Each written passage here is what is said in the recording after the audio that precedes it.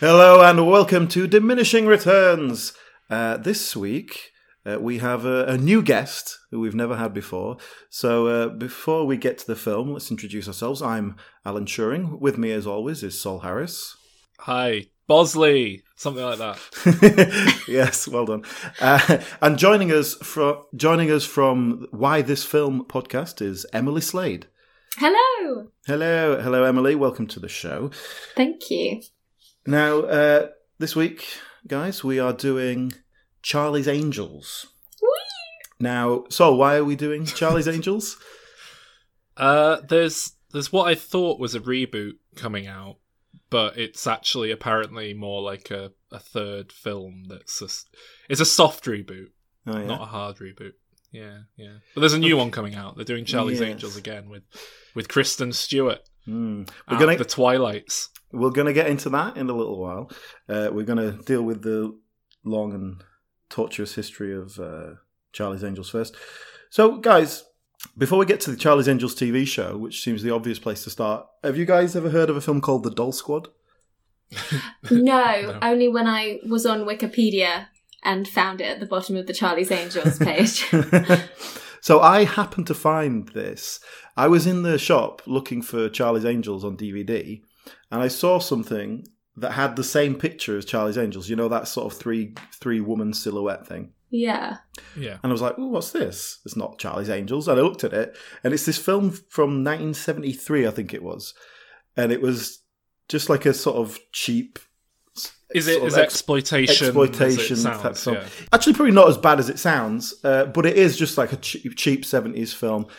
But when it says on the box, the sort of thing Quentin Tarantino's been emulating for the past. Quite literally, something that Quentin Tarantino has emulated. Right. Apparently, I think I read on the Wikipedia it said it could have been the inspiration for the Venom Viper Squad, whatever it was, the female, because they're a female group of assassins, basically. Yeah.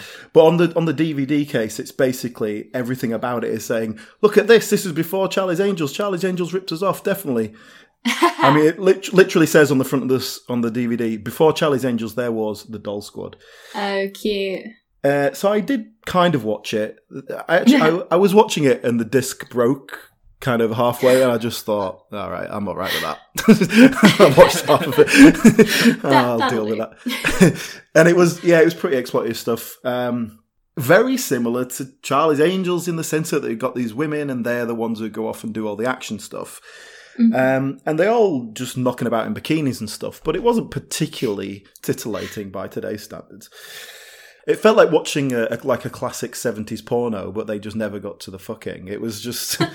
It was quite frustrating. There was all these setups that were like, "Oh yeah, they're definitely gonna." No. She just had a fight with him and then walked off. And also the other sort of main thing I took from it was the bad guy, the main bad guy. He seems to have this sort of mystical power over women because they all fall in love with him, and so that's how he was getting them to do what he wanted. That carrier pigeon was trained to fly to the roof of Nancy's apartment.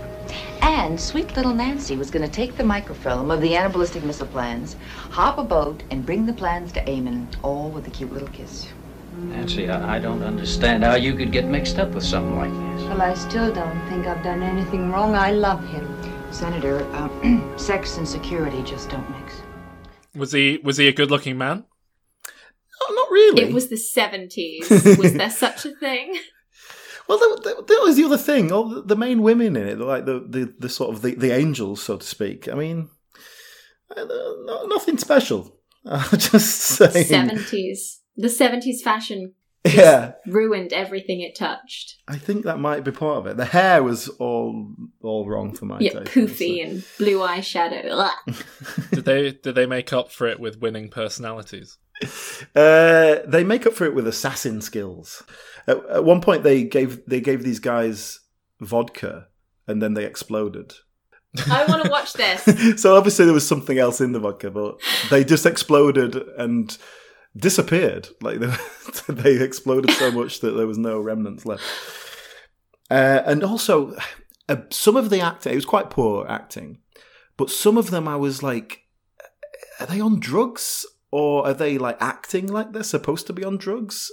It just They're probably seems on drugs. like they were. I It's think, the yeah, it was the 70s. I think they were just on 70s. So, anyway, I didn't want to make a big thing of it. It's just something I happened to find whilst looking for Charlie's Angels, so I thought I would give it a watch.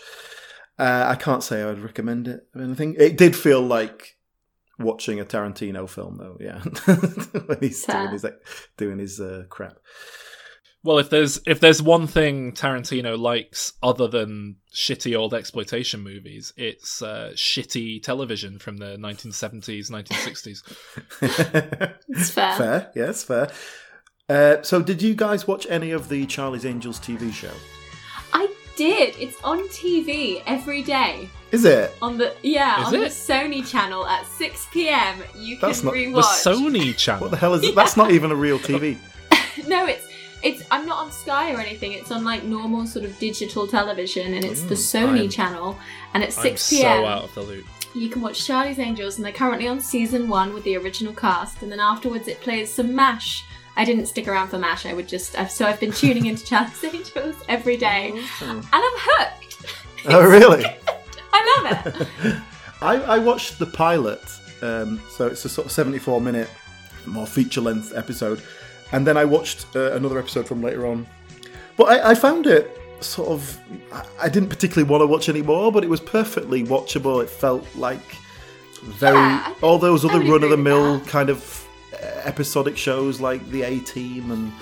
this week's adventure is this. You know. It very much so, and it's sort of like detective-y and like, like they're not doing anything particularly special. I mean, it was called, I'm sure you know this, it was called Jiggle Television, which was meant to be like tits and ass television. But like, as you said about the other one, like, because it was the 70s, censorship had only just like left. So like, it's really not that titillating. But it is so enjoyable to watch something from what I see as so long ago have these female characters working together in this way, and it's just so enjoyable for me as a woman to watch. I don't know. Yeah, that is a good point. You are, if I may get personal, a woman, and we didn't deliberately get you on here for a woman's opinion, we but need a woman. It would be good to get that side of it, because I did notice. I watched the pilot, and it was definitely like, these are empowered women, they're the ones doing everything. They're the ones getting shit done. Yeah. And it seems like the setup for it is that, they've gone through the police academy, but then they've been sort of shunned to shitty jobs, like office job and meter maid and stuff. And so Charlie's come along and given them opportunity to kind of do something worthy of their talents. Which is really cool. I did notice in the pilot episode. Did you watch that one, the one with Tommy Lee Jones? No, I didn't. I've just been watching sort of the random episodic ones. Well, in that one, it does basically end with them sort of getting caught, and then a load of guys come in and save them. No! But the way it plays, it doesn't kind of belittle them and like, oh no, we need to be rescued. It's just that their plan goes wrong, but then the guy that they helped out earlier comes back and helps them, So it was like, it did make sense actually. Right. But it was a little bit like, okay. I wouldn't say that tends to happen. They tend to like save the day. And it's their sort of abilities that solve the case, as it were.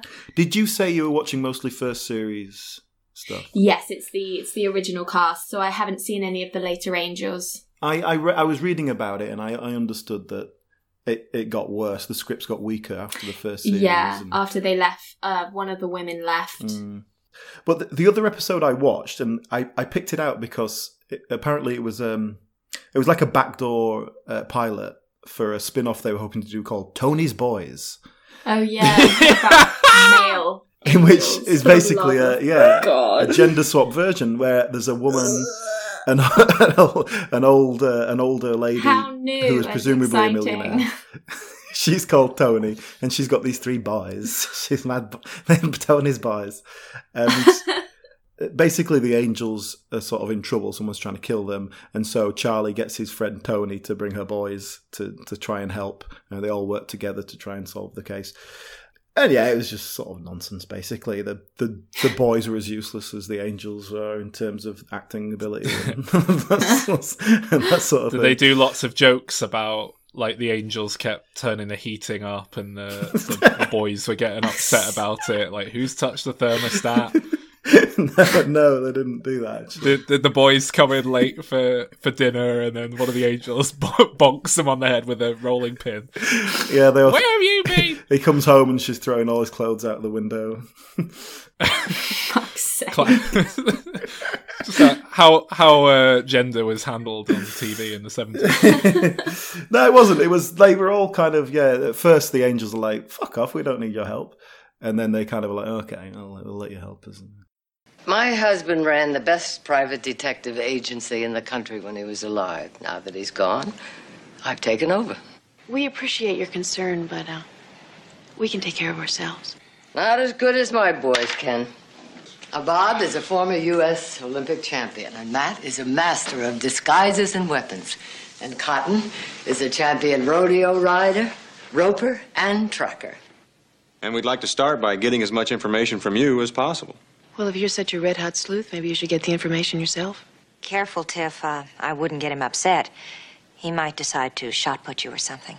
I must admit, it seemed like a decent little thing for its time. And it seems like it did genuinely have an effect in terms of women, or particularly, I think, girls watching it were like, oh, we can do this sort of stuff as well. Yeah, this is good. Apparently they were like writing into the actresses and being like, I want to join the police academy. I want to like not just be a secretary and a housewife anymore. I want to actually go out and like fulfill my potential, which is fucking wonderful. Like, how much better can you get? I think it is good, and I think the fact that when they made the film in 2000, it was still unusual to have a female-led action film. Yeah. Albeit a comedy one. So, Charlie's Angels, it sort of started well, slowly deteriorated over about 4 years. Jump forward 20 years. It's 2000. There's a hot new prospect called McG. Now, Sol, we discussed McG quite recently because we did Terminator Salvation. A couple of weeks ago? Yeah, we did Terminator films recently, and he did Terminator Salvation. Now, that means after this episode, we'll have done 3 McG films on this podcast. Now, how many Martin Scorsese films have we done, Sol? 0, right? I was going to say 0, I think. Yeah. Wow. We've done 1 Hitchcock film. No. We must have done a Scorsese film for the I don't think we have, because he doesn't... Have we not? No, because he doesn't go into he doesn't tend to go to things that are in franchises or anything like that.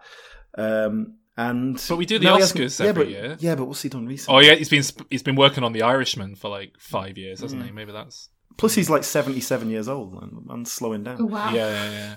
He doesn't like superhero films, Alan. Have you not heard? It's the hot new controversy on the internet. What, an old man doesn't like comic book films? Yeah. He said, superhero movies, they're not art, are they? And everyone's like, oh my god! I thought Martin Scorsese was going to Avengers Endgame at midnight and sat there, and then when William Hurt turned up, he was going, oh my god, it's him from The Incredible Hulk! It's an Easter egg! And throwing his popcorn out of his seat. And I think everyone's just crushed that their hero isn't sharing their interests. Yeah, every comic book nerd's favourite, Martin Scorsese. But as we discussed previously, McG was a quite well-renowned music video director. Do you know what it stands for, Alan? Do you know what it stands for? McG? Yeah. I imagine it's a contraction of his surname, isn't it not? Yeah. McGiles? Is he Stephen McGerald? McGinty. Oh, God. You're not making that up. Oh, my God. Fair enough. McGinty. I've belittled him using the name McG, but fair enough. I only remember because I have a friend whose surname is McGinty. So, So he was, yes, hot stuff off of his Smash Mouth All-Star video. And they gave him the Charlie's Angels job. So this was his feature film debut. Wow. Charlie's Angels. What was the start of this sort of boom of reviving like comedic skewerings of old TV shows as films in the early noughties. Starsky and Hutch is the one that's a bit later to mind, but I feel like that was probably off the back of Charlie's Angels. If anything. Starsky and Hutch 2004. I mean, this came about because Drew Barrymore brought the rights of the Charlie's Angels thing. Really? And said that, so she was a main producer on both movies, and obviously cast herself in one of the main roles. Fair enough.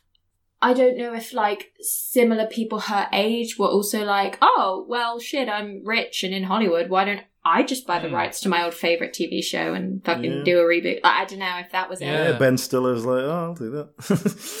Fucking love that But show. yeah, you're right. I Let's do can't think of anything earlier than 2000 off the top of my head that was, this sort of distinctly kind of taking a different take it's the ironic take on it. It's not just a redo, is it? Yeah. We did The Addams Family a few weeks ago, and obviously that was similar, but that was a sitcom on TV that was just kind of being revived as a film. And this is much more of a...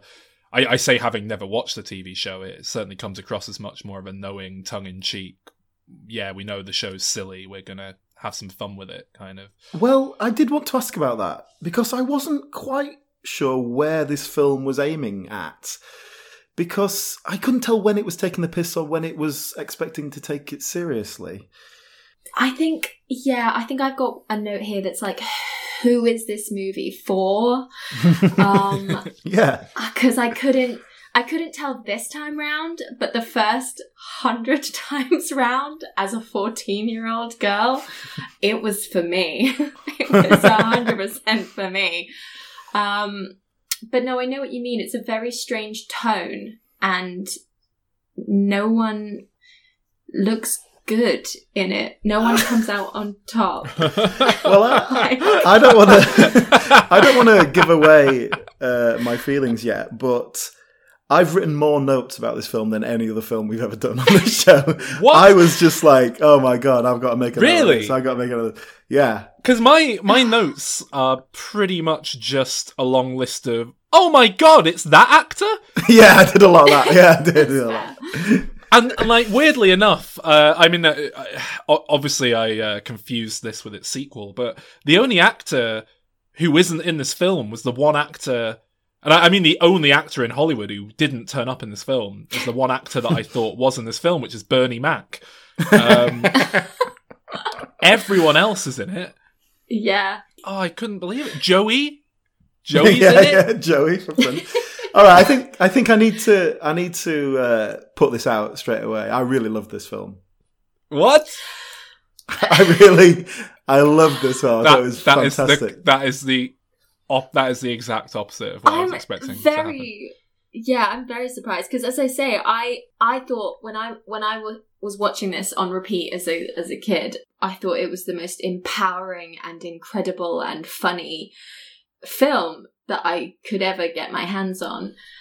When I rewatched it this week, I was so embarrassed. Well, I think I'm gonna land somewhere between my expectations for you, Alan, and what you've just said, in that about halfway into the film, I was thinking, I have such respect. This is one of the weirdest films I think I've ever seen.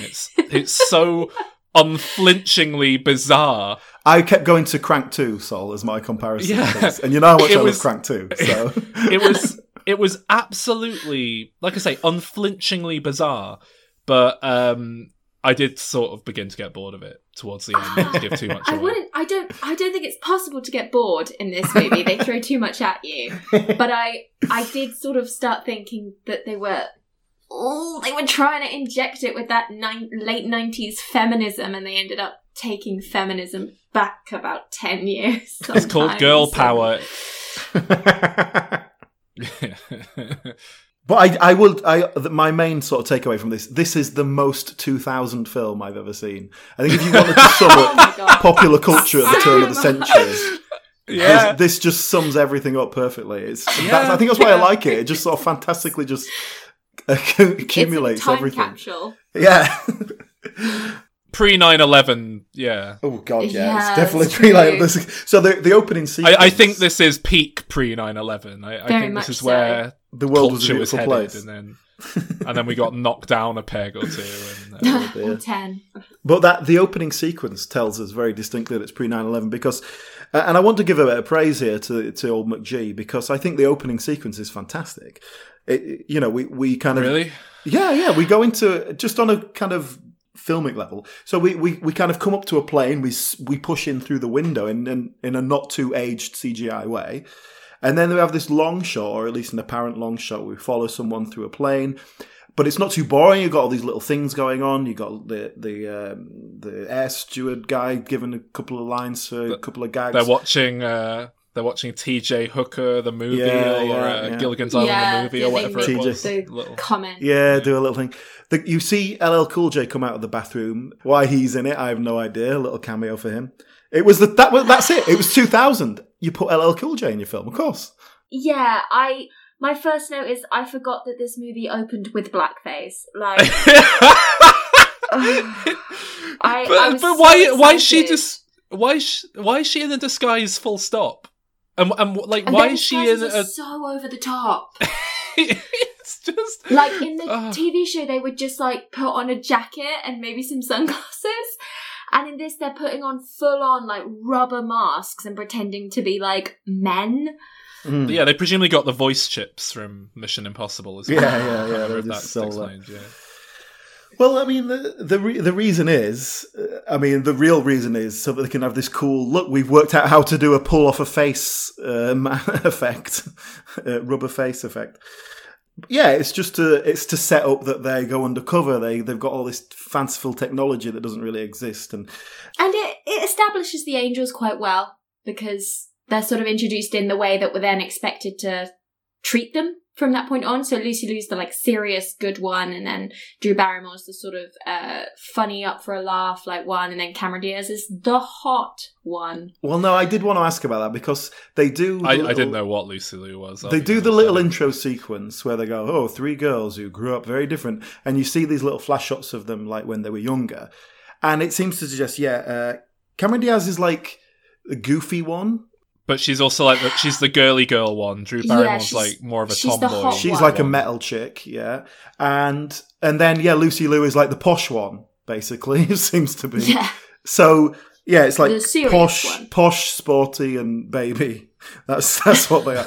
And then they do that in the intro and set that up, but that doesn't really reflect in their characters that much in the actual thing. Apart from Cameron Diaz being like the comedy goofy one.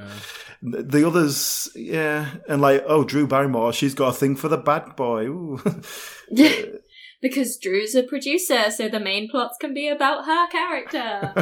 I forgive her everything. I love her so much. I do like it though. I like those little like, once upon a time there were 3 girls that were very different, rather than just there were 3 women at the police academy and like then now I own them. Like it's like these women were cool in their own right and I handpicked them to be part of my agency. Like I really like that.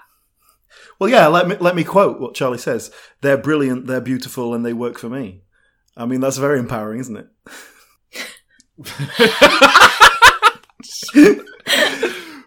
But yeah, so in this opening sequence, yes, definitely pre-9/11 because of the man there with a bomb strapped to his chest, flashing it around going, oh, look, I've got a bomb. Oh my God, it's so funny. The like stewardess is right there and he's like opened up his jacket with this huge, like, it literally says like a bomb. It's from like a Wile E. Coyote cartoon. And then he like glances around and he's like, oh shit, and like covers it up again. And the stewardess is literally right fucking there. And you're like, dude. Yeah.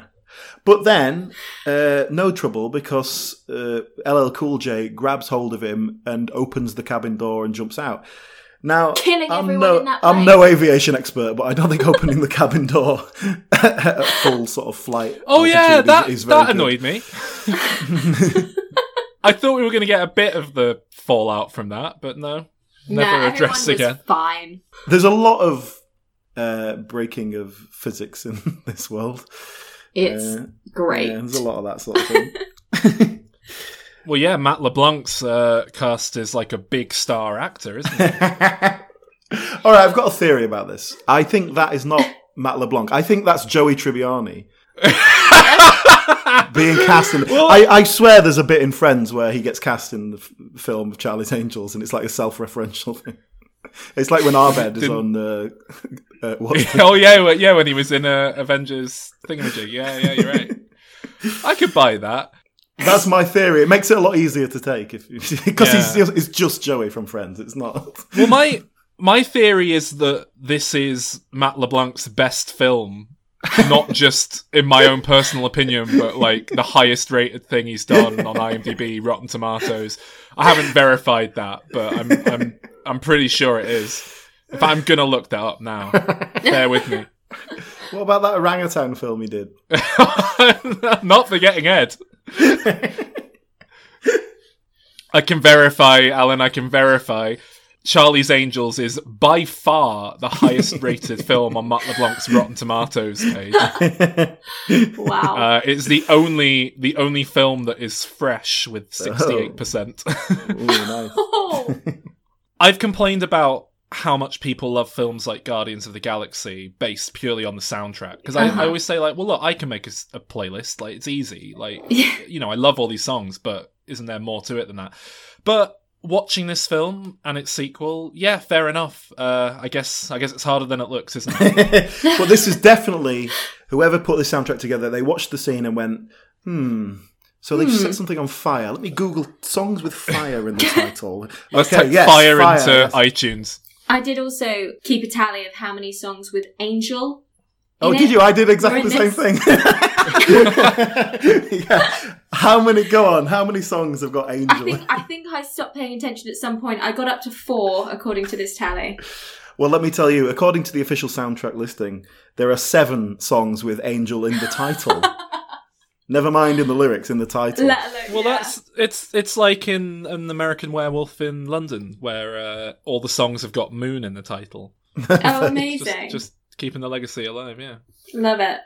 I mean, it's an amazing soundtrack.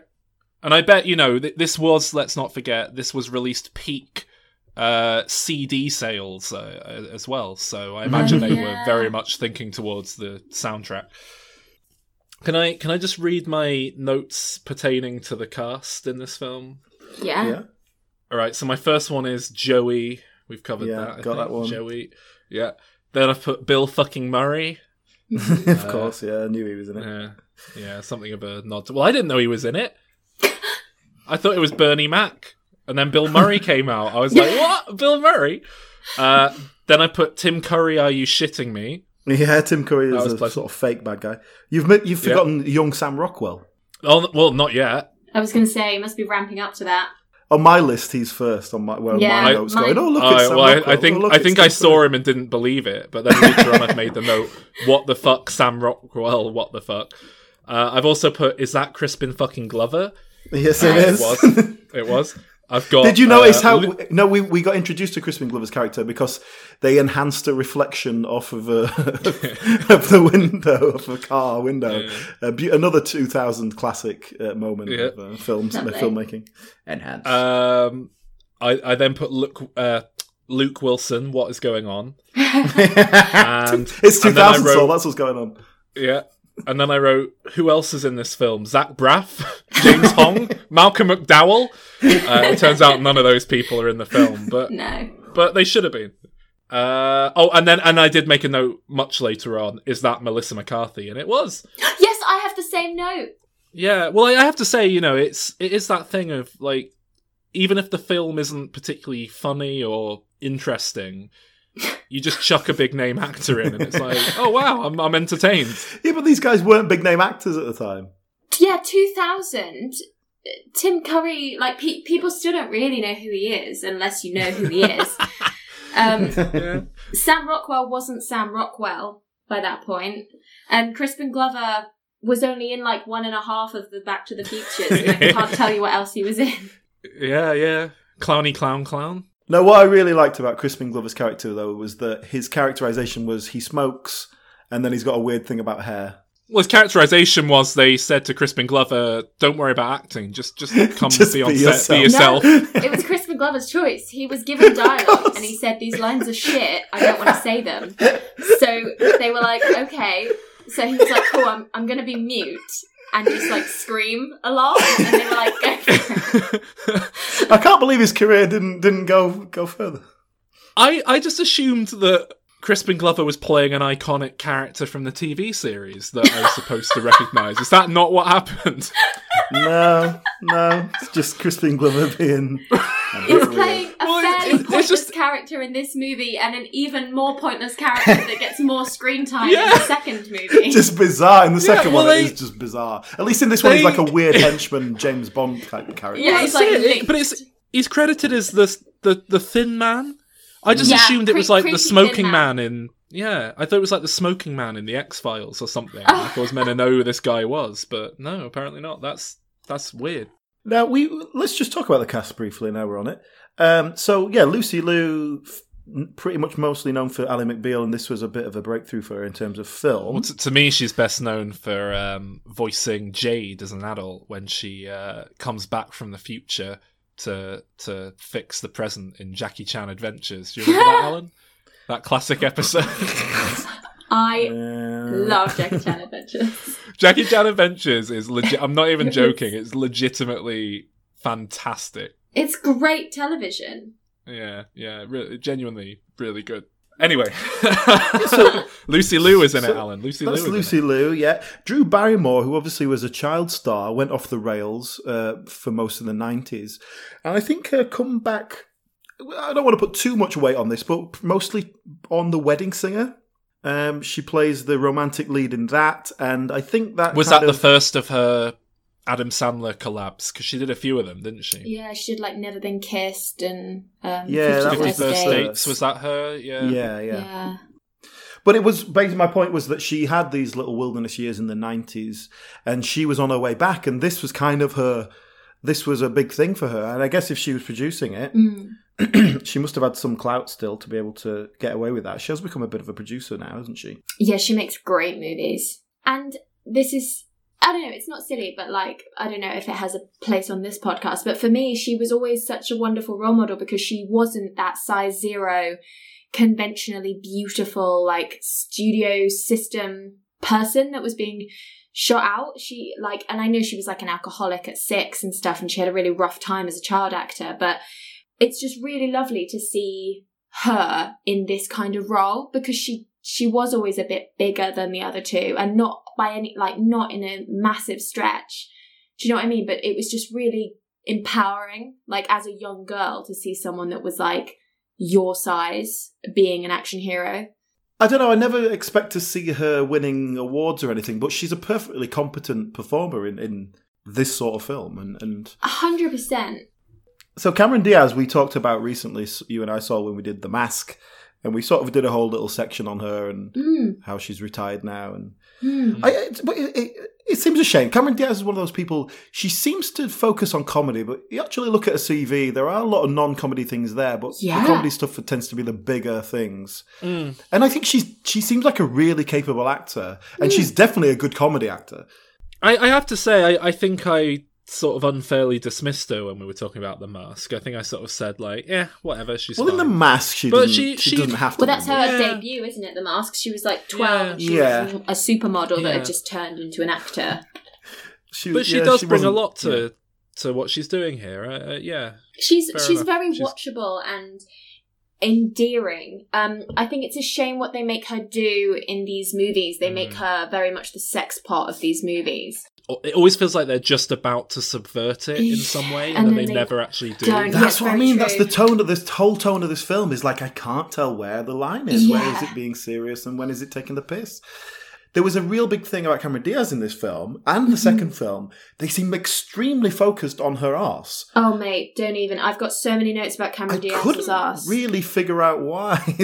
And there's a whole scene, right, where her and Luke Wilson go on a date to a recording of Soul Train, and she gets up and starts dancing, And everyone just stands there agog, and I couldn't figure out what the joke was supposed to be. So I was thinking, like, is it that she's just a bit of a kooky dancer, she's just enjoying herself, but then everyone gets on board with it? Is the joke that Soul Train is like the black person show, and she's like this skinny-arsed white girl? Is the joke that she hasn't got a big arse and she's dancing to Baby Got Back? Like, is that the joke or not? I couldn't figure it out. I agree. I'm not quite sure what goes on. I just know that I cringed the entire way through that because I was like, please don't all of these black people now get on board with Cameron Diaz as dancer. Oh, they are. But let's talk about Bill Murray then, because he's like as we've seen so many times with Bill Murray, he's like the big and Bill Murray kind of. Yeah. He's a guy that you can. It seems that he will just randomly pick out of a hat like 2 or 3 films a year where they say, just come turn up, say what you want, we'll film it. We'll edit round you. We'll get you. Like, don't worry about reading the script. It's very much that, isn't it? I could tell that he'd been put in a room, especially when he's captured. And I'm just here comes the 20-minute Bill Murray riff. I didn't particularly like him in this. I thought it was miscast. It just didn't fit his sort of style with the comedy they were doing. Just didn't quite tally. What he was doing was fine, but then when he's actually doing the character stuff, the obviously scripted stuff, he didn't work for that either. I can't tell you anything else except this feels like it could be the first day of the last of my life. You know what I mean? Or the last day of the first of my life or something. I think I'm in trouble. It reminded me of how awkward he felt in the 2016 Ghostbusters film. So do you think maybe Bill Murray's a misogynist?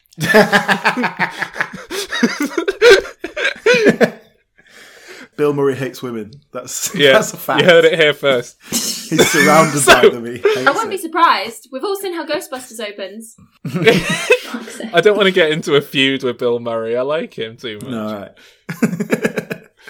The first sort of proper fight scene we have, like a bit of hand-to-hand fighting, and it was very much like, oh yeah, The Matrix came out the year before this, didn't it? Of course. Yes. So much Matrix in this movie.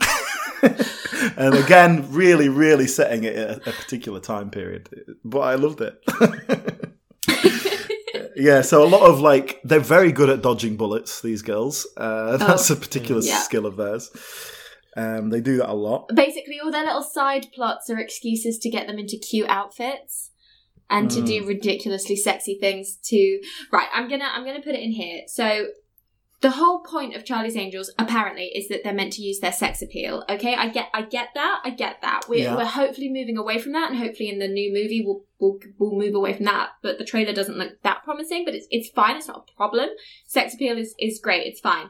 There is so much sex appeal in this movie. It is literally like the only thing that they can do, which can get frustrating when they're just using excuses to get into cute little outfits. I was going to say, Drew Barrymore's basically a superhero. Well, there's a point at the end where it completely undoes it. Like, there's no stakes in the film anymore because she's like tied up to a chair and she's like, I'm just going to beat you all up. And they're like, what? And then she does it. And it's like, oh, okay, so she's invincible and there's no way to stop her. Yeah, it's true. They're all a bit like that.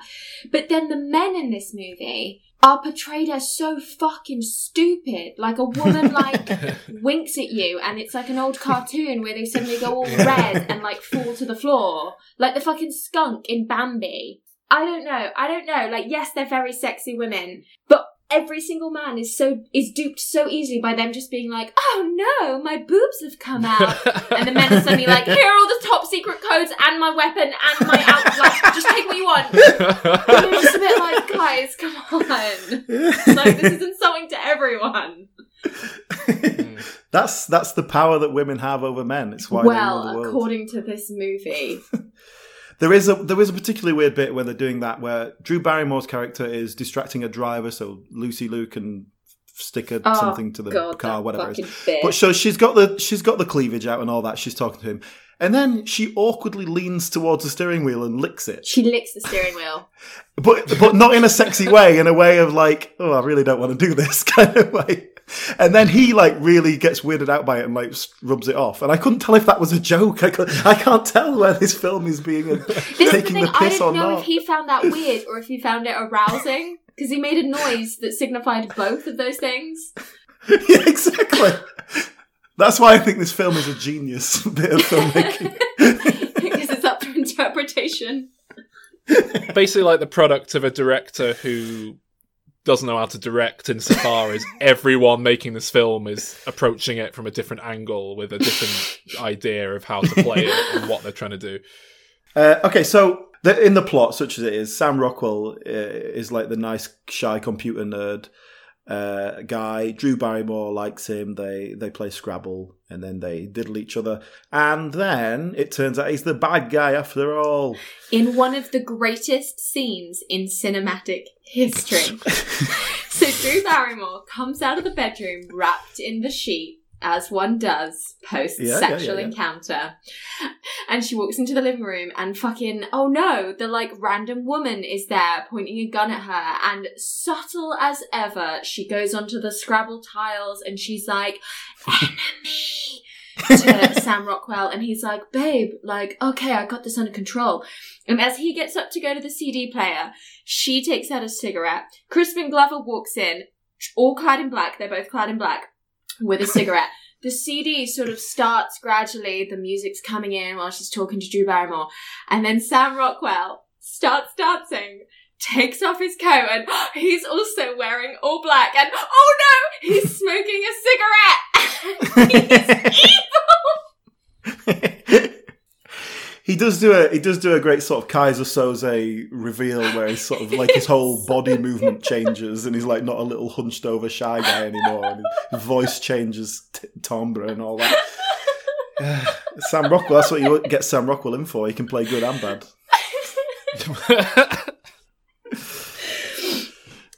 Yeah, but I do like when she very subtly changes the tiles to say enemy and then just says it out loud. Just, you're gonna whisper to him. Just whisper, like, you know that woman who's got a gun pointed at us. She's an enemy. She's like finding the tile and picking it up and placing it down, and then all searching for the next tile and picking it up. Like, she takes ages to spell out this word. It's so funny. It's so good. Oh man. Oh, it's so good.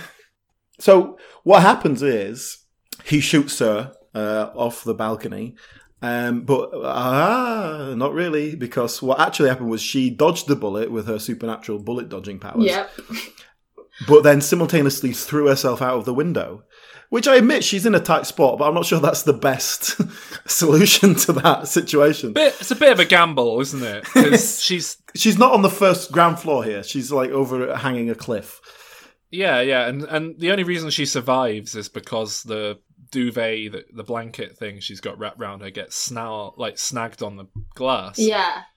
Which can't have been in her original plan. Exactly. You can't rely on that, can you? Happy coincidence. Yeah. And then the villains are too stupid to actually double check. Just make sure she's actually dead by looking down below, even though at the start of the film this same character did jump out of an aeroplane. That's why they're such good villains. They do classic villain things.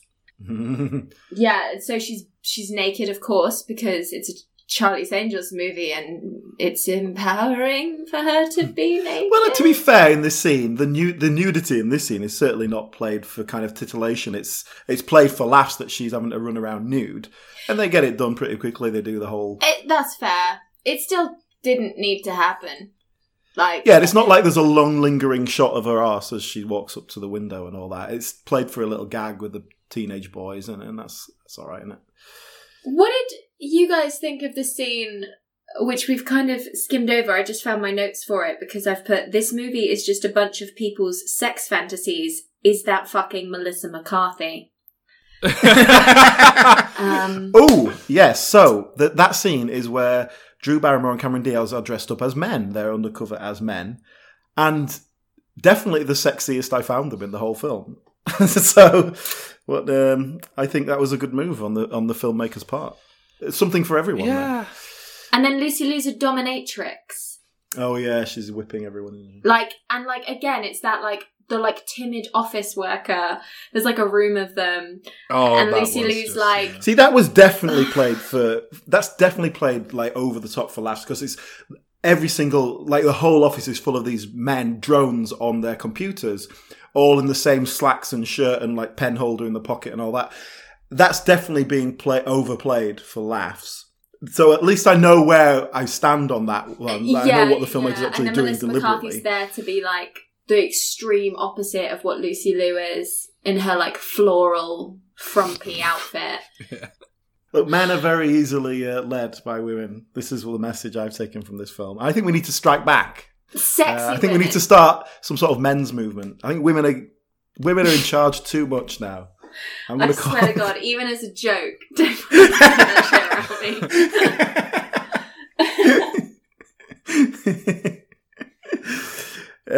Man. Well, we're 19 years further on, so we've moved forward. So much has changed.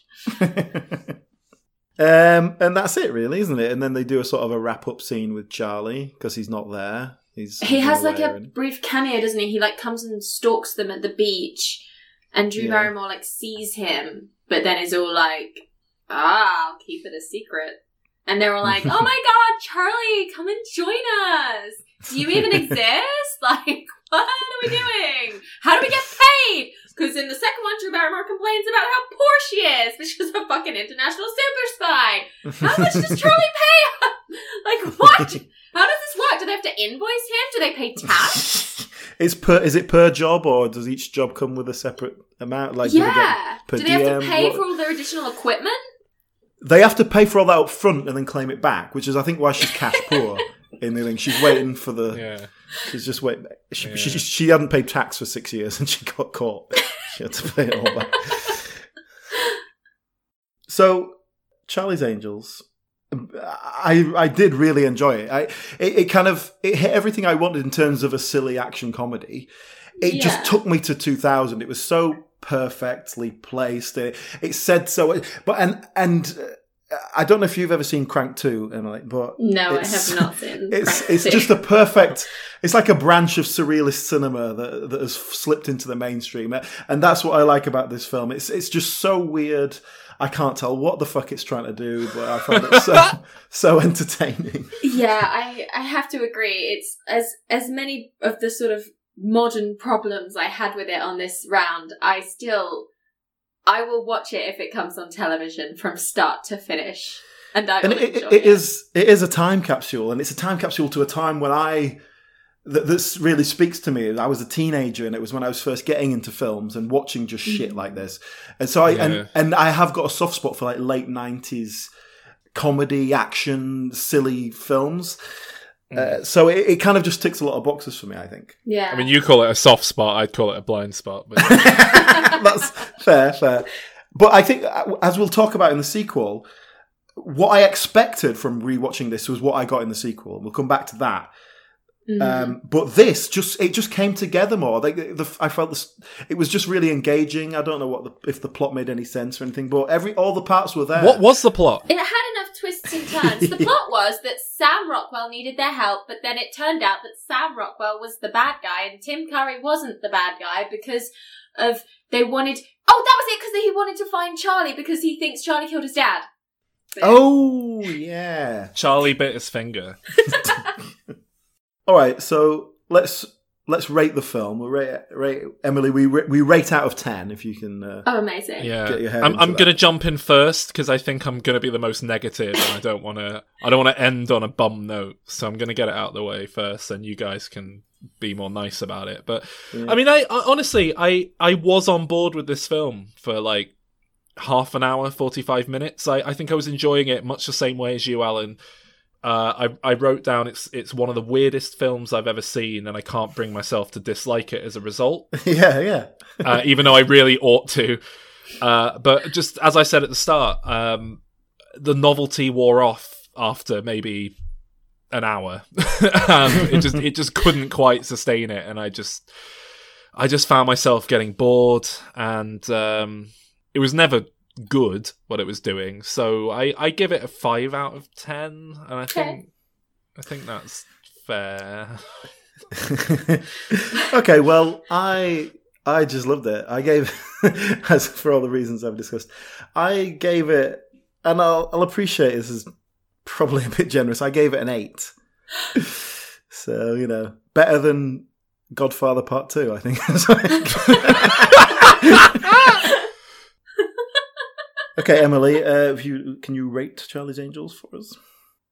Yeah, no, I would give it a 7.5. I think if you asked 14-year-old me, it would be a solid 9. But well, I would like to get into that because for our listeners who don't know, Emily is the host of a podcast called Why This Film, in which you get guests to come on and they propose a film from their childhood that they have kind of fond memories of, I think is the general idea, and then you rewatch it and kind of analyze it with a more modern eye, and so anyway, I get the idea that this really fits into that category for you of something really you watched a lot as a child. I definitely did. It was on television a lot, and I would watch it every time it was on TV. And as I say, I had the DVD. This one especially because it had Tim Curry in it, and he was my number one crush for my entire life. Obviously. Yeah. So no, I think we can all understand that, yeah. So yeah, no, I absolutely loved this movie, and then rewatching it now, I'm a little bit more woke and a little bit more feminist, and I was like, oh, what's it really saying? But then I still can't undeniably be like, yeah, it's entertaining. Like, I like seeing them in their little sexy outfits. Like, it makes me kind of empowered a little bit, and it's dumb, but it's dumb fun. Do you think you were influenced as a child watching this? You thought, oh, I can gain control over men using my sexuality. And did you use that to your advantage in life? Even gonna lie, like, yeah, like looking back on teenage me, I think I definitely thought that was like a major option, and then I like grew up in the world, and I was like, if ever that's gonna work, if ever that's gonna work on men though, it's probably when they're 14 as well. So, yeah. Like 14-year-old boys are quite idiotic. Yes, fair. Yeah, so just take this opportunity to give your podcast a plug, Emily. Oh, where can we find it? So you can find, we're on Apple Podcasts, we're on Spotify, and we're on anywhere else you sort of find podcasts generally. Mm-hmm. Yeah, so as you said, like, you come on with a movie from your childhood that you either have watched frequently or perhaps you haven't seen it in a very long time, and then we'll both rewatch it separately and we'll come together and just have a bit of chat about it. We're on Twitter at Why This Film. We're on Instagram at Why This Film. We're on Facebook at Why This Film Podcast. And you can always email into us at whythisfilmpodcast@gmail.com. And I will be going on your show quite soon. Yes, I'm very excited. How often do you have people on who love this childhood film and then they watch it and they're like, oh, I couldn't finish it. It was awful. Very few, to be honest. A lot of people, and because I'm a big fan of children's movies anyway, it's very often that I'll be like, oh my god, it was fucking great, and they were like, right? I think a couple of times, mainly near the beginning I did a lot of my own movies, and I went back and watched things like Queen of the Damned and Willow, and I was like, oh no. I did that with Alan when we lived together. For whatever reason, one day I remember getting obsessed with the idea of watching Kung Pao Enter the Fist because I loved it when I was 12. and it got to the point that I was like downloading a dodgy copy online so we could watch it, because I was like, Alan, you've got to watch this film, it's the funniest thing I've ever seen. And I don't think we got more than 15 minutes in. I was just like, I can't, I'm sorry, this is awful. Absolutely just obnoxious. Yeah. So if we can move forward onto the sequel, which came out a few years later, Charlie's Angels was quite a success. Everyone loved its fresh take on feminist values, and they wanted more. So we got Charlie's Angels, Full Throttle. Now, the Full Throttle never comes into play, really. I guess it's the motorbike reference. They do ride some motorbikes at some point. But basically it means this is Charlie's Angels, but really revved up. As I said earlier, what I got from Charlie's Angels Full Throttle was what I was expecting from Charlie's Angels, in which a kind of nonsense action which doesn't quite string together. This one felt much more like a series of sketches. Like they didn't even attempt a plot. I don't know. It just didn't hold together as well. somehow. Yeah, I agree. I and it's the same team, one. it's the same director and everything, and presumably Drew Barrymore's sort of calling the shots from the producer's point of view as well. Yeah, she's back on as producer, which is why she's got the main plot line. Yeah.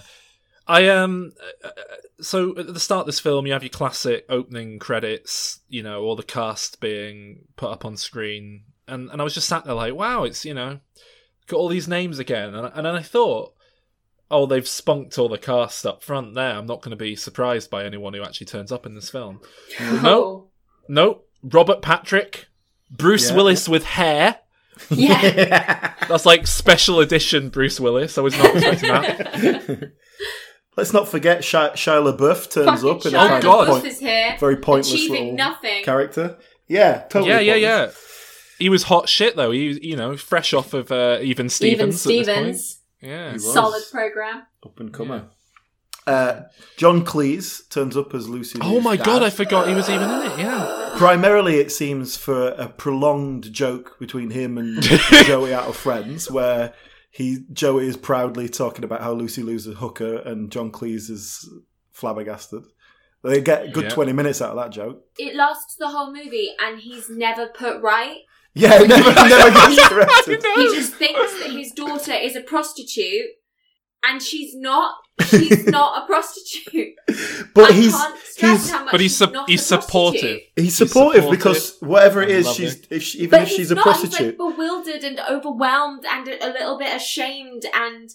No, but he sees how happy she is and proud she is of the good work she's doing, and he's okay. That's what you want to do, Ferret. Fair enough. At one point, at one point, one of them basically says, like, oh, she'll give you a little something in a minute. Yeah, she's like, I'll come back and give you a full blow by blow.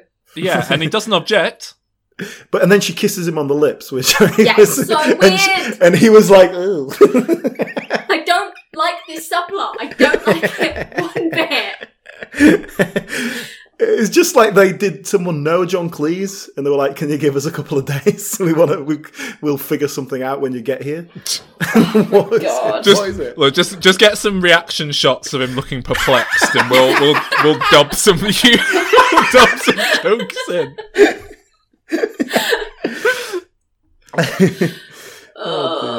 Well, the cast in this film is just bizarre. I mean, part of it, like Bruce Willis with hair, brilliant, love it, that's fantastic. But then I can't help but feel like the film might have been better if they'd got like someone good as the bad guy. Because I mean, Justin Theroux is, as far as I know, he's best known for being Louis Theroux's cousin.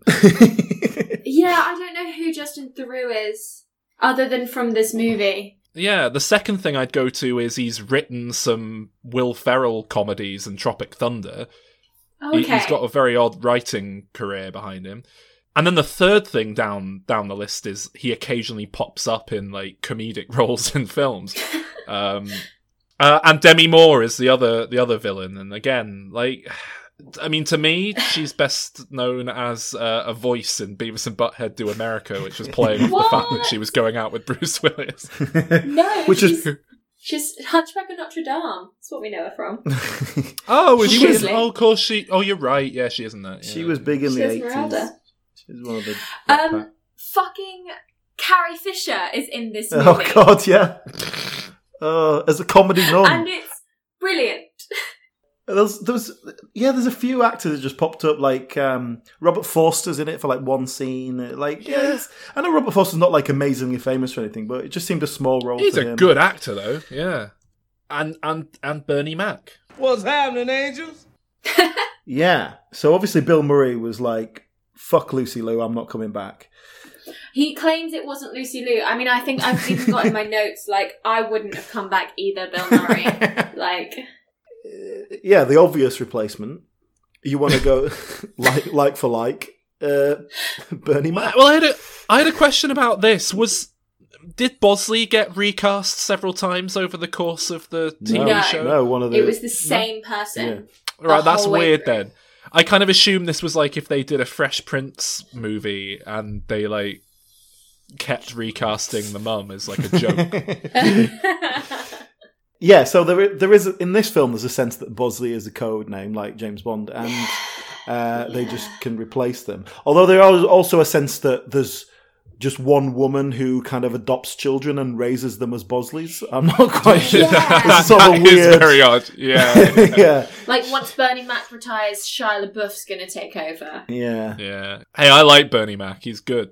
And I mean, I have to say, he kind of fits into the tone of the movie a bit better than Bill Murray did. Yeah. It's Bernie Mac. It's Bernie Mac playing to his strengths. All right. Yeah, he suits being Bosley. Now, this movie sucks. I'm just going to go out there and say it. I really like the first one. I really dislike this one. And it's a good 15-20 minutes longer as well. Let's just put that there. Yeah. It does just feel like a lot of sketches strung together without any real cohesion. And the special effects are terrible. Can we just put that in? Like the CGI is really bad, to the point that I made a note asking if they're shit on purpose. There are times in the film where it's like, are they doing a kind of fake looking green screen? Again, is this like a nod to the old TV show that I don't get because it looks so bad? No, they never did anything like that because it was too early for that. The one thing I definitely noticed from this film is, even compared to the first film, completely given up on any sense of reality or physics or anything like that. The opening sequence is like a helicopter falling off a dam and then they just sort of jump onto it.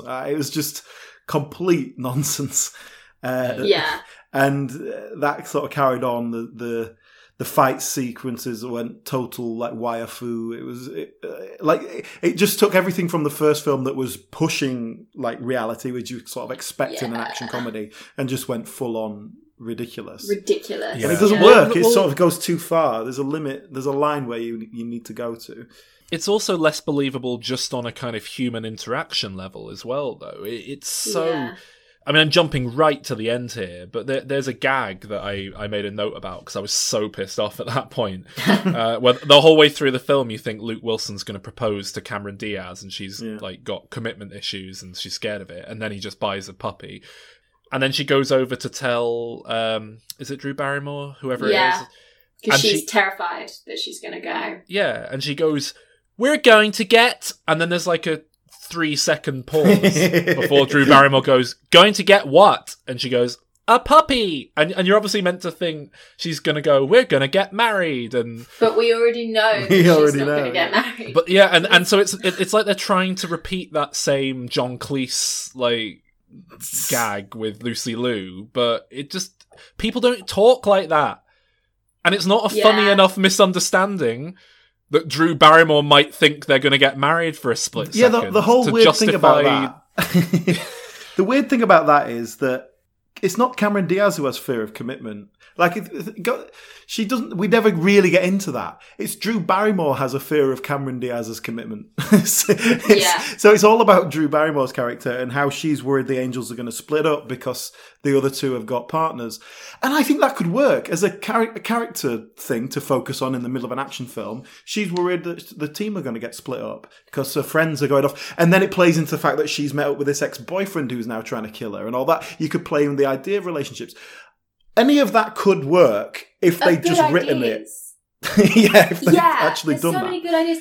I love the idea of a spoiler, like the fact, I think Madison Lee as a character idea and a name, I think is fabulous. And I think the idea of like an ex-angel being Rogue is so cool. Like, that's so fun because they're like matched. It's sort of like a Marvel origin story where you're like fighting the bad version of yourself. But like, in 2004, that could have worked, especially with Demi Moore at the wheel. Like, all of these things, they had like, they threw them all in a pot and they were so good, and then they gave it to some shit chef that just sort of like put too much salt in it and then spat it out off the table, and then like, there you go, there's your fucking sequel, deal with it. We never get any real backstory for the Madison Lee character, and no, so we never really get the proper motivation. They're trying to do the surprise villain thing again, whereas if they just set Madison Lee up from the beginning, like we could have had a flashback to like the 1990s or late 1980s Angels and see Madison Lee like go off the rail and see all these things that she talks about a lot. Like, show us that, because I don't know, it's a fucking movie. It's a visual medium. Show us that, and then like have her be the like run through villain the entire movie. There you go. I fixed your movie. You're welcome. And this whole idea of like teamwork, and because that's another thing that I think is really strong about these movies. We come straight in with them as a fully formed team and as best friends. Whereas I've seen from the trailer of the 2019 movie, not to get into it too much yet, but they start off as like, there's a newbie, there's a Luke Skywalker, so we can get introduced to the new agency, which I'm a bit like, I get why you're doing it, but like, don't do it. Like, have the confidence in your own movie, Elizabeth Banks. And I'm sure this perhaps wasn't even necessarily your idea, to like, let's all come in with this fully formed team and not watch the friendship grow. Let's just go straight in with this female friendship and this team and just give us a really good case to work on. That could also be a sense of like, okay, they've already done that, so what can we do that's a bit different? I get that, but I just think it was so strong to start as a fully established team. Like, I really, really rate the movie for doing it. Well, one thing that could work with that rogue angel character is that then the sort of secondary plot element about the teamwork element is not something to do with commitment or whatever. It's like, oh, one of them, and they kind of flirt with this because Drew Barrymore sort of leaves, but it's never in a sense of like, oh, she might have gone to the dark side. Is she working with Madison? Like, there's never seeds of mistrust sown between them, and then they kind of come out of it at the other end. It's just she's walking away. I like it though. I like that it's just pure female friendship, and like they've got each other's backs no matter what, and they trust and respect each other's decisions. They're not like, oh no, we've got to go get Drew Barrymore back. They're like, okay, she's decided to leave, we'll let her leave. Like, we'll just carry on the best we can without her and hope that she's safe. Like, I really love that whole aspect of it. It's just everything else that fucking sucks. I'd say there's one element in which this film surpassed the first one, improved upon it. I know exactly what you're going to say, Sol. Can I say it? They put an Electric Six song in the soundtrack. Yeah, so long as you ignore the Nickelback and Kid Rock desecrating Saturday Night's Alright for Fighting that turns up at one point, the soundtrack to this one is even better. You've got some David Bowie, you've got some B-52s, Planet Claire, which is used really well actually. To get Bon Jovi in it. Yeah, and you've got the greatest band of all time, Electric Six. Emily, you probably don't know this, but Sol is a mental fan of Electric Six. You know that band that had 2 hits about 20 years ago? Yeah, 2003 when this film came out. He's like really massive fan of them. And so... What was their song? Danger, High Voltage. Danger! High Voltage! And the Gay Bar one as well. Right. So that was their 2 songs that they ever did. But Sol's obsessed with them. So he does try and crowbar them into the podcast wherever possible. Fair. It does help when they put the music in the film. Naturally, but now that's why he's saying the soundtrack's better, just because there's an Electric Six song on it. Well, the scene where they play High Voltage by Electric Six, I'm assuming someone gets electrocuted in that scene. Because that's how the soundtrack works on this film. Yeah. No. When we kiss, when we touch, changes it. Yeah. No, there's no fires in that scene. There's no discos. I don't think anyone even kisses or touches. It's the most sort of avant-garde they get with their music choice in the entire film. One of my next note is, that was lucky that they had to go undercover as strippers.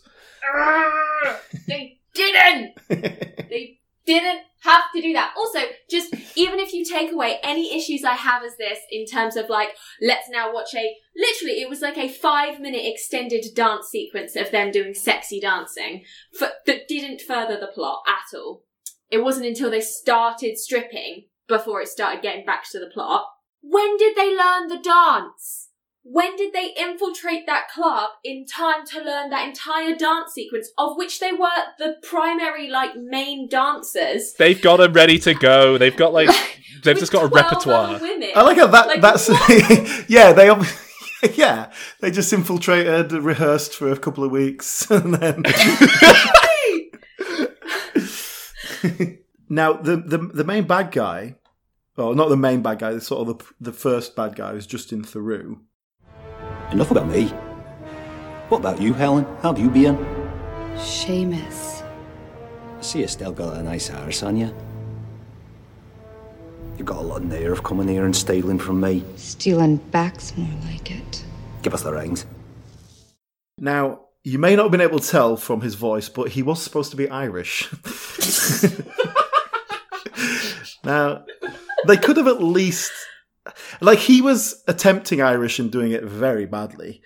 But then one of I mean, it was a real swing and a miss, though. Like, he was really going for it. He was going big. But then one of his main henchmen is played by Tommy Flanagan, who's quite a famous Glaswegian actor. Paddy O'Malley. Top of the morning to you. You know, he just don't look much like any Paddy I've ever seen before. Man, you ain't never heard of no Black Irish. Didn't even bother. He was just Scottish. They didn't. Like, fuck it. Who knows the difference between Scottish and Irish? Same thing, isn't it? Someone who's Irish, or because you're not making a point. Like in Johnny English, it's funny that John Malkovich is being French, right? It's meant to be funny and stupid. I'm John Malkovich.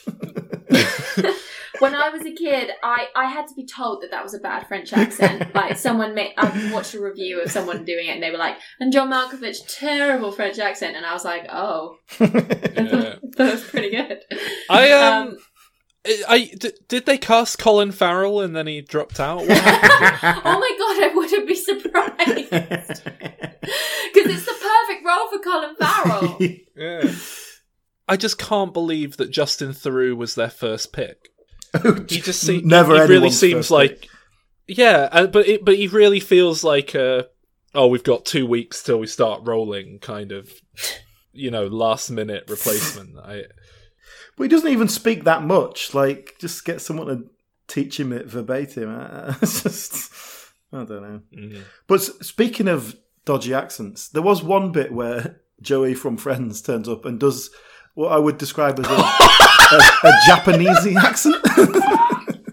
Sort of weird. Sort of, and he's because it's a bit they did in the first to Lucy one Liu, where Lucy Liu he surprises her and she's like throws him over her shoulder and it's like, oh, how are you so strong? Ah, so you thought you could escape my fortress? Not so fast. Oh my god! Jason! Surprise! And she's meant to think he's one of the Mongolian people that they've just recently escaped. Oh, was that what they were doing? Oh, I thought it was just doing an accent for the hell of it. I thought he was just doing her voice. I just thought it was this that's why she's equally. That's why she's as suspicious because she's like, oh no, the Mongolian mob have caught up with us here in LA. Or whatever. Oh god! I mean, out of everything in both of these films, I think that is the moment that has aged the worst, and that's saying something. Oh dear. I can't really remember anything from the plot now. Oh yeah, so it's a witness protection thing. Yeah, and someone's stolen the witness protection details. But then, Robert Patrick is in on it eventually, but then that doesn't really go anywhere because he's not the main villain. So he gets killed. That's sort of there's a bit of a throwaway thing. We find out that Drew Barrymore's character has been in the witness protection program, which... Oh, yeah. Her name. They use it a lot. They play into it a lot in terms of her character and where she's come from and this sort of dodgy history and stuff. But it just feels like it doesn't go anywhere.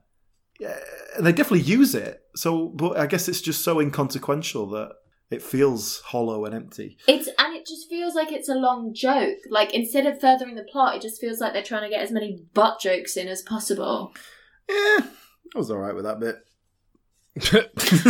it just bit of wordplay humour. It was just so bad. It was just yeah.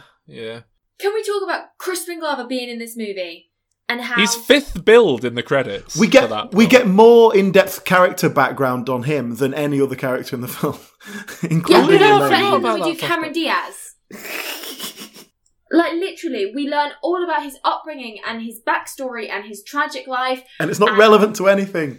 It's not relevant to absolutely anything. And then he comes in at the end. He's not working for anyone in particular, I don't think. But then he switches allegiance at the very end and starts making out with Drew Barrymore, only to then be immediately killed. And It's like, Drew, stop it. This man is like ripping out your hair. What are you doing? This isn't like, I mean, fair enough. But like, what? Where is this come from? What is happening? What am I watching? What is this? Because they've got this sort of running joke that she always falls for the bad guy. I guess she's attracted to damaged men or whatever. But yeah, that's a different thing. Like this is different. Whole, like, again, it's that line. It's them crossing that line and wanting too much of what they had. It's them taking down the Oliphant when everyone was impressed with Legolas's archery in the Fellowship. They upped it and upped it and upped it until it was just weird. You lost us with that reference, I'm afraid. But do you not do Lord of the Rings? we don't do Lord of the Rings. Wow. But there was a nice moment where he rips out her hair and keeps sniffing the hair and all that. And I think he gives her some of his hair or something. And she kind of like plays along and smells it in a kind of like, is this what you want kind of way? I like that. That was kind of like, she's just like this Sweet. weird guy. I better keep him happy or he might kill me. and then Drew Barrymore's very good at making her character remain a character. Like every time Lucy Liu or Cameron Diaz is trying to get her to do something like particularly sexy that she doesn't want to do, or like whatever, she's always like, no, I'm going to go do this bit instead. Like there's sort of a running theme of that, which again is why she was always my favourite, because she was never coerced into doing the ridiculously over the top stuff. When Cameron Diaz gets in that fucking glass of milk, I'm just like, what? What is this fucking movie? She gets in a glass of milk. I think I missed that bit. What? It's at the end of the extended dance sequence in that strip club when they're literally doing like a 5-minute dance sequence. Cameron Diaz like gets stripped naked by Lucy Liu's whip, and then she gets put in like a martini glass of milk and she like swirls around in it so Drew Barrymore can steal some keys, which I'm pretty sure she'd have been capable of doing without any of that assistance. I don't remember her getting into a glass of milk, but I do remember that scene where they're stealing the keys in a very non-subtle way. He's pretty much just like, I'll just rub this guy's cock while I take the keys off his belt. What else happens there? I'm trying to look at my notes. They're just so make it stop, so much fetish. How is pretending to be a prostitute funny? None of this furthers the plot. How is Dylan poor? What is Charlie paying them? Why do they need to be wet? When they come out of, when you think that they've died, although nobody does think that, and they come out again, the fucking, like, sprinklers turn on in the lawn that they're walking through. And the three of them just walk through this parade of sprinklers whilst being like, okay, so we know that it's Demi Moore now. So, oh my God, I figured it out. It's Fred Astaire. We have to go to the Hollywood Boulevard. Oh my God. Jason's movie. But they're soaking fucking wet. That is the worst. That is the most egregious attempt at wordplay in this fucking film. Astaire! Yeah, I don't. What do you mean? We don't want to walk upstairs now. We're just being blown up. No, a stare. Oh, I'll give you a bloody stare in a minute with me eyes, you bloody, if you don't shut up. It was just one of those moments where I was like, this movie is allowed to be sexy. Like, of course it is. But this just seems, you ask like a 14-year-old boy, like, what do you want to see them do next? And he's like, make them get wet. Because then, of course, the minute the credits hit in, they start doing the Paris Hilton car wash. Oh, what was that? During the credits Not scene. relevant to anything, not even a funny scene. Did Shia LaBeouf write the script? Like, what the fuck? I think I turned it off before this happened. What? They do a car wash in the credits? It happens immediately as the film finishes and the main credits come up. Interspersed with outtakes. They're doing, before the outtakes kick in, they're doing like a sexy car wash. And is then the song playing? To a sexy car wash. Is the song playing Car Wash by Rolls Royce? No, I think it's like All Star or something. Maybe 2000s. Yeah, McG called in a favour from Smash Mouth. That song was in every early 2000s movie. It was, yeah, it was. It's because McG made it a hit. Well, let me ask something though, right? Because we've talked about in this film, the male characters are so often just like, boo, whenever they see cleavage.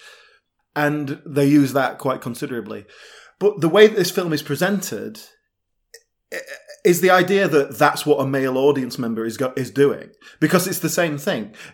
They're going to be so distracted by the titillation that they're not going to notice that there's no plot or that the acting's weak or whatever. That's the idea. It's like we're selling it on sex, aren't we? Right? But we see that a lot. The reason that Hollywood makes men in their films like that is because that's what they think the audience is. Yeah, and it's rude and disrespectful. But it's also just wrong. Although, I don't know, is it just me? Because I'm not... It's like, look, this is you! Like, I appreciate, a sexy woman. Like, I'm not... I don't think I'm unusual as a man. Like, I watch... No, I can appreciate a sexy woman. But I don't go, oh my God, I'm so, like, overawed by a bit of cleavage that I don't know how to comprehend things anymore. Yeah, but you're not a boob guy, Alan. That's true, I'm not. Yeah. Oh, well, there we go. Science fixed it. Does that work? Are people won over by that? Well, I guess not. It wasn't like a well-received film, was it? Or was it? Well, no. Because they probably would have made a third one, wouldn't they? It didn't, fail. I mean, they made money on it, but it's not like a well-respected film or anything. No, it's not well-respected. So, shall we rate? Is there anything else you'd like to bring up? No, I thought it was shit. There's really not much to say about this one. Other than the sort of things that I really hope they bring over to the new one, which is all about the female friendship, and I know I keep banging on about it, but it is genuinely so nice to see. And we were having this in 2000. You consider the conversations that were happening around Ocean's 8 about how, we've never seen this before. And like even the 2016 Ghostbusters, we did have it before. It just so happened to be in a movie that everybody then took immediately to the charity shop. But, like, we did have it. Kind of like Ghostbusters 2016 as well. When I came out with a Ghostbusters remake, I was like, yeah, it was all right, nothing special. But what really struck me about it was that this was like, I don't remember, this really struck me that these are female characters, but... I don't know, I just came away from it going, I don't see that very often. Female characters kind of interacting with each other and just being normal characters. They're not. Yeah. But watching this film of Charlie's Angels, which is also a very female-driven thing, I did not feel that at all. Because these characters are women, they're written as women to be looked at by men. Perhaps not quite in the same male gaze way you always get. But in Ghostbusters, it was I would say the same. But when I watched Ghostbusters, it did very much feel like if you made these characters men, it wouldn't really make much difference. But then they still retain a femininity. They will still talk about things as a woman. But then in Charlie's Angels, it felt like, we're making a woman film. Here you go, women. But I think that's it. I mean, obviously, both films we're talking about here were directed by men. But I think the difference is that in the Ghostbusters reboot, it feels like there is a female voice coming through. Yeah, maybe that's it. Yeah, maybe that's it. It feels like the actors are bringing something to it. It feels like there, was a female influence on what was being done. Whereas this film feels like three women being told what to do by a man. It never once feels like there's any female voice coming through. And I think there is a degree of female voice coming through in the first one, but that I think primarily came from the actors and the chemistry that they had. Especially if Drew Barrymore's the producer, so they've got the power to do that. And also it was the 2000s, and feminism looked different back then. There was no he for she, even though it's only been 19 years. Oh, Jesus Christ. But do you know what I mean? So much has happened in those 19 years. We've all become so much more aware and furthered things. And feminism was a dirty word back in the 2000s. I remember Kelly Clarkson coming forward and desperately trying to convince people that she wasn't a feminist because feminist means man-hating. And do you know I remember what I mean? Steve Carell the late 90s, shouting Kelly Clarkson when he got his chest hair ripped off in The 40-Year-Old Virgin. So I think that's my sole memory of Kelly Clarkson.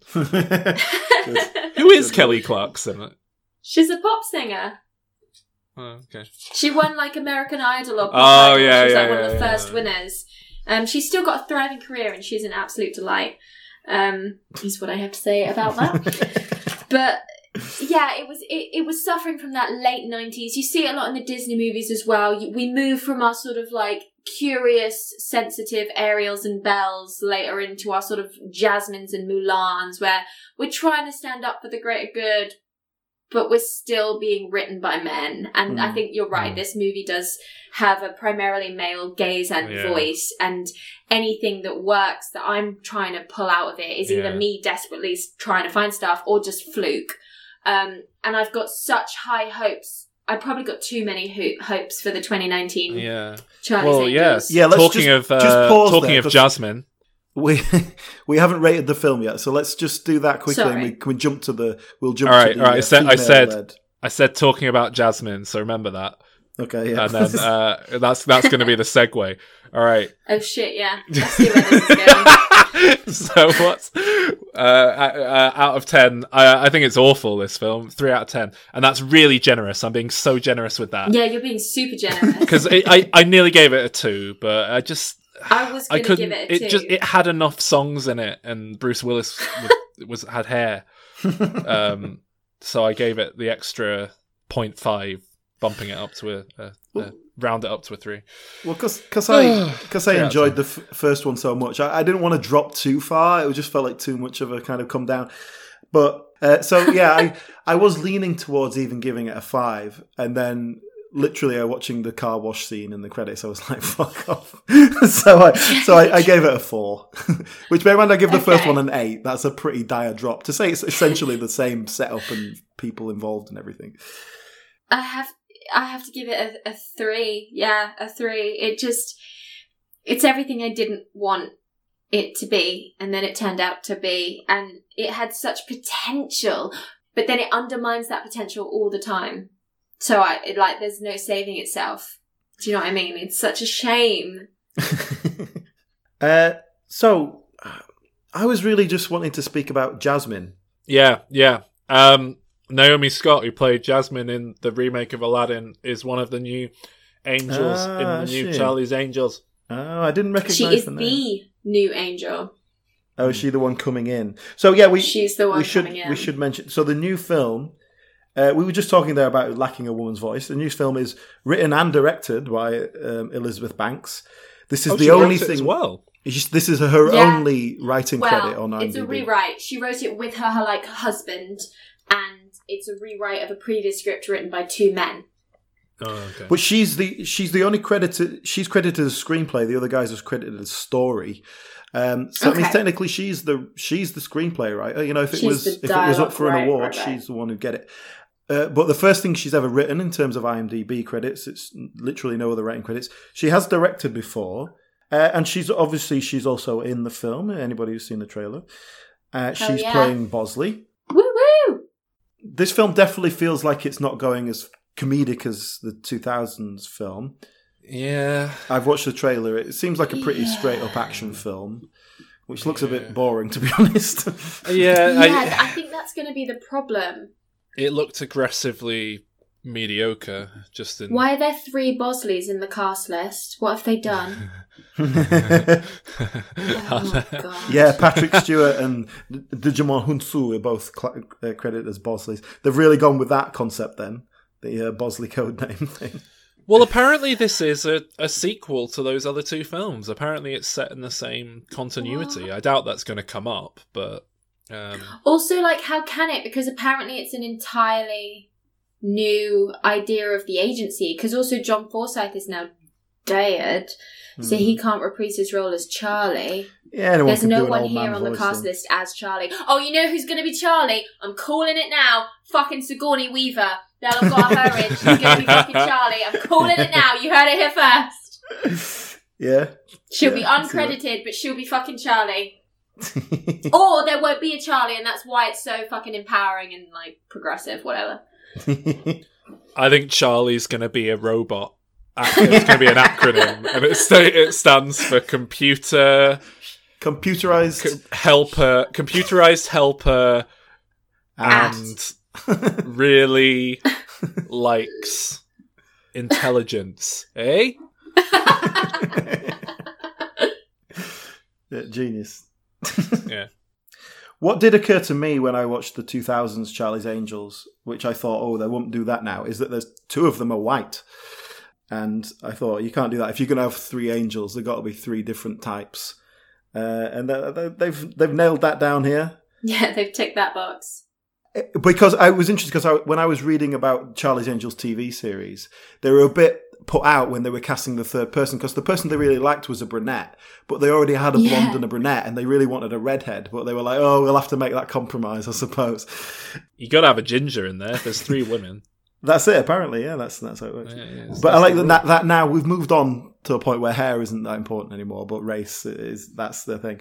So I wonder if in this film, when they're recruiting a new angel, they'll have the same conversation as the producers of this film obviously did, where they were going, right, which race can we have? We got a white and a black already, so what? Could you go somewhere in the middle?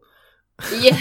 Asian? No, that's too complicated. All right, let's trans. Can we have a trans woman? No, not in this one. Maybe not yet. Another 20 years for that one. Another 20 There years. will be. I reckon if this, and it looks like it's going to, if this is going to have several agencies dotted about, I reckon there'll be a trans or like a non-binary angel, which is great. Like, obviously, that's fucking great.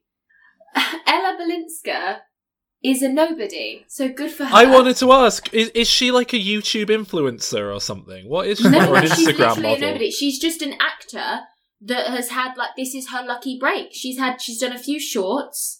She was in like an episode of Casualty. I think if she was in Casualty, she must be, and Midsummer Murder, she must be British, so good for her. She's in a British TV in the show film. called She's The doing the Athena. British. And now she's one of the Charlie's Angels. So, like, good for her. They've got essentially an unknown in, which is really positive for someone like me and assumes that I'm going to get nowhere. I must admit, it is an odd one, because it is a part that I guess they want them to be pretty young, so you can go down the unknowns route. But it's not like they've got a big name here to sell it on, like Kristen Stewart, I suppose. But who's buying that? Oh yeah, I'd say Kristen Stewart's still a big name. Yeah, but who wants to buy that name? Me? Is she popular? Stewart. I think she's also perfect for this. I think she's pretty alright, Kristen Stewart, but I think she's a fabulous actor. But I don't think she's very popular. I thought a lot of people just assumed she's crap because she's in Twilight, even though that's not her fault. A lot of people do, but like, there's a lot of people.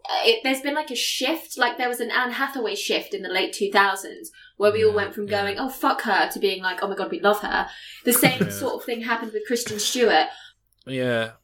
But I looked up Ella Balinska as well, and didn't know her from anything. But I noticed that she was born in 1996, and I just felt really depressed about how old I am. It's like, because and I just realised like that's not even young. She's 23. But just seeing 96 as a date of birth really just hits me hard. Naomi Scott was born in 1993. Yeah. Naomi Scott, she's one of the best things in that Aladdin remake. Oh, really? Yeah, she got away with it. I haven't seen it, no. I refuse to see the live action Disneys now because they'll just get angry and no one will listen to me. That's fair, yeah. Aladdin's not going to change anything about that. It's pretty bad. Charlie's Angels, the new film, is it going to be any good? No, probably not. No, but I really, really want it to be, but it's not going to be. I think, like we were saying, I think it needs to be comedic to work, this premise, because otherwise we're just taking it too seriously, and that's not fun either. Yeah.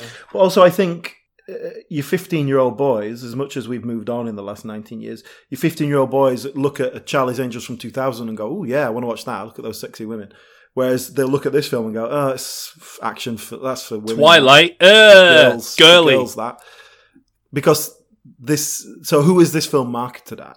Women, and that's not necessarily a bad thing. It just might not make any money. But that's the problem. Thing, yeah, like, because is it trying to make a point or is it trying to make money? I think this film's, from a business point of view, I think it's being aimed at young women. I don't think it's going to be good. It's going to be too serious. It's going to be too different from the source material, so old fans won't like it. And that includes, like, me, really. It's going to be so woke that it'll eliminate a certain patch of audience, I imagine. And it just... All right, I'm going to call it now. I reckon it's going to be, like, weirdly anti-woke. I reckon there's going to be a joke in it about... There's going to be, like, a transphobic joke in it. and there's going to be a joke in it that's like, oh, you can't say anything these days. People get so offended. And not with Elizabeth Banks at the helm, I would hope. I know nothing about Elizabeth Banks' personal politics, but I do know that she was a big hair aristocrat person in the Hunger Games, and they were very right-wing from what I could gather. So I'm worried for it. I was so pumped, and then I saw the trailer and I was like, oh, but then usually bad trailer equals good movie, and vice versa. Or sometimes it's just crap material. Alan just thinks, I mean, you can't win with Alan. If Alan thinks bad trailer equals bad film, good trailer equals bad film. So, if you were going to do a new take on Charlie's Angels, how would you approach it in this day and age?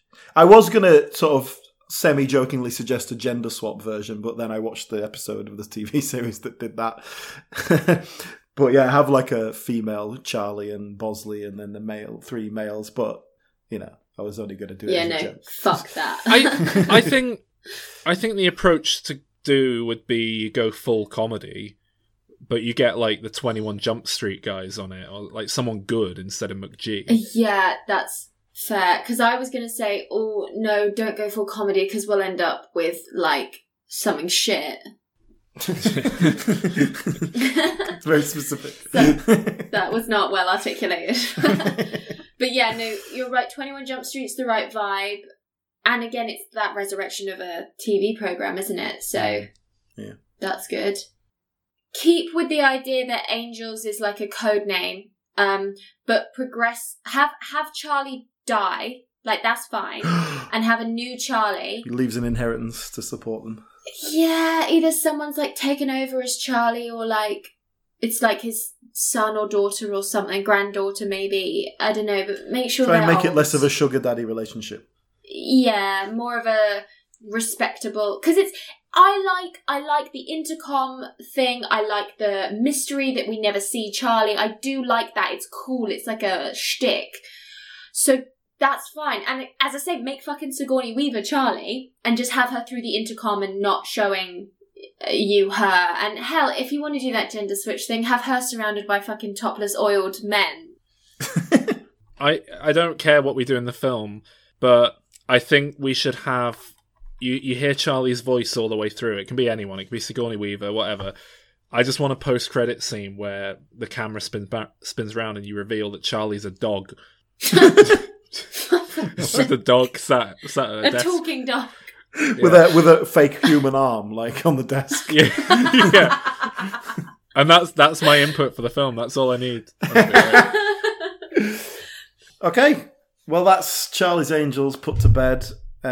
We will generally, Saul and I will do a Diminisode on the new films coming out. So we will go and see Charlie's Angels and this new one. We'll do a little review. But if you want to listen to that Diminisode, you need to become a Patreon. Go to patreon.com/dimreturns. You can become a Patreon for just $1 a month, and you get lots of extra material for all that, and you help support the show.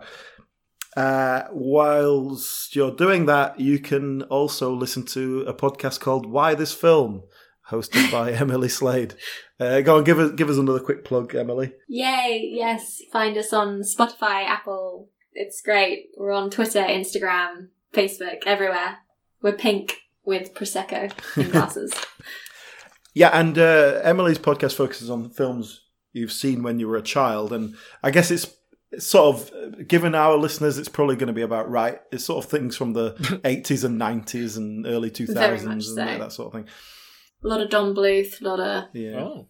We did Small Soldiers recently, that was popular. Oh.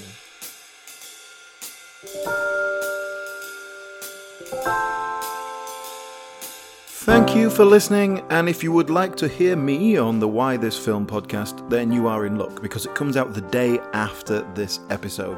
Find it by searching for Why This Film on your podcast catcher, or look for @WhyThisFilm on Instagram. And you really should check out Instagram, because we are now on it. And that's right, we've taken a step into 2017 and joined the fresh new social media site. We are @DimReturnsPod, and we're putting pictures up there, so go and have a look. Follow us, it makes us feel validated, And as always, thank you to the Patreons who keep the show up and running. This week they've had Diminisodes looking at Zombieland Double Tap and Terminator Dark Fate. If you want to listen to those, then go to patreon.com/dimreturns. See you next week!